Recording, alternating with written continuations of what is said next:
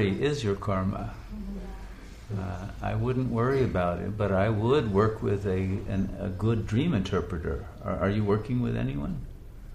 Yes. It's very hard to interpret your own dreams, because the reason you get the dreams is that there's something you're not seeing accurately.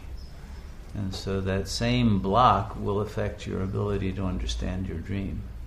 And you need someone outside of your own psychic system to be able to help you see the blind spots within it.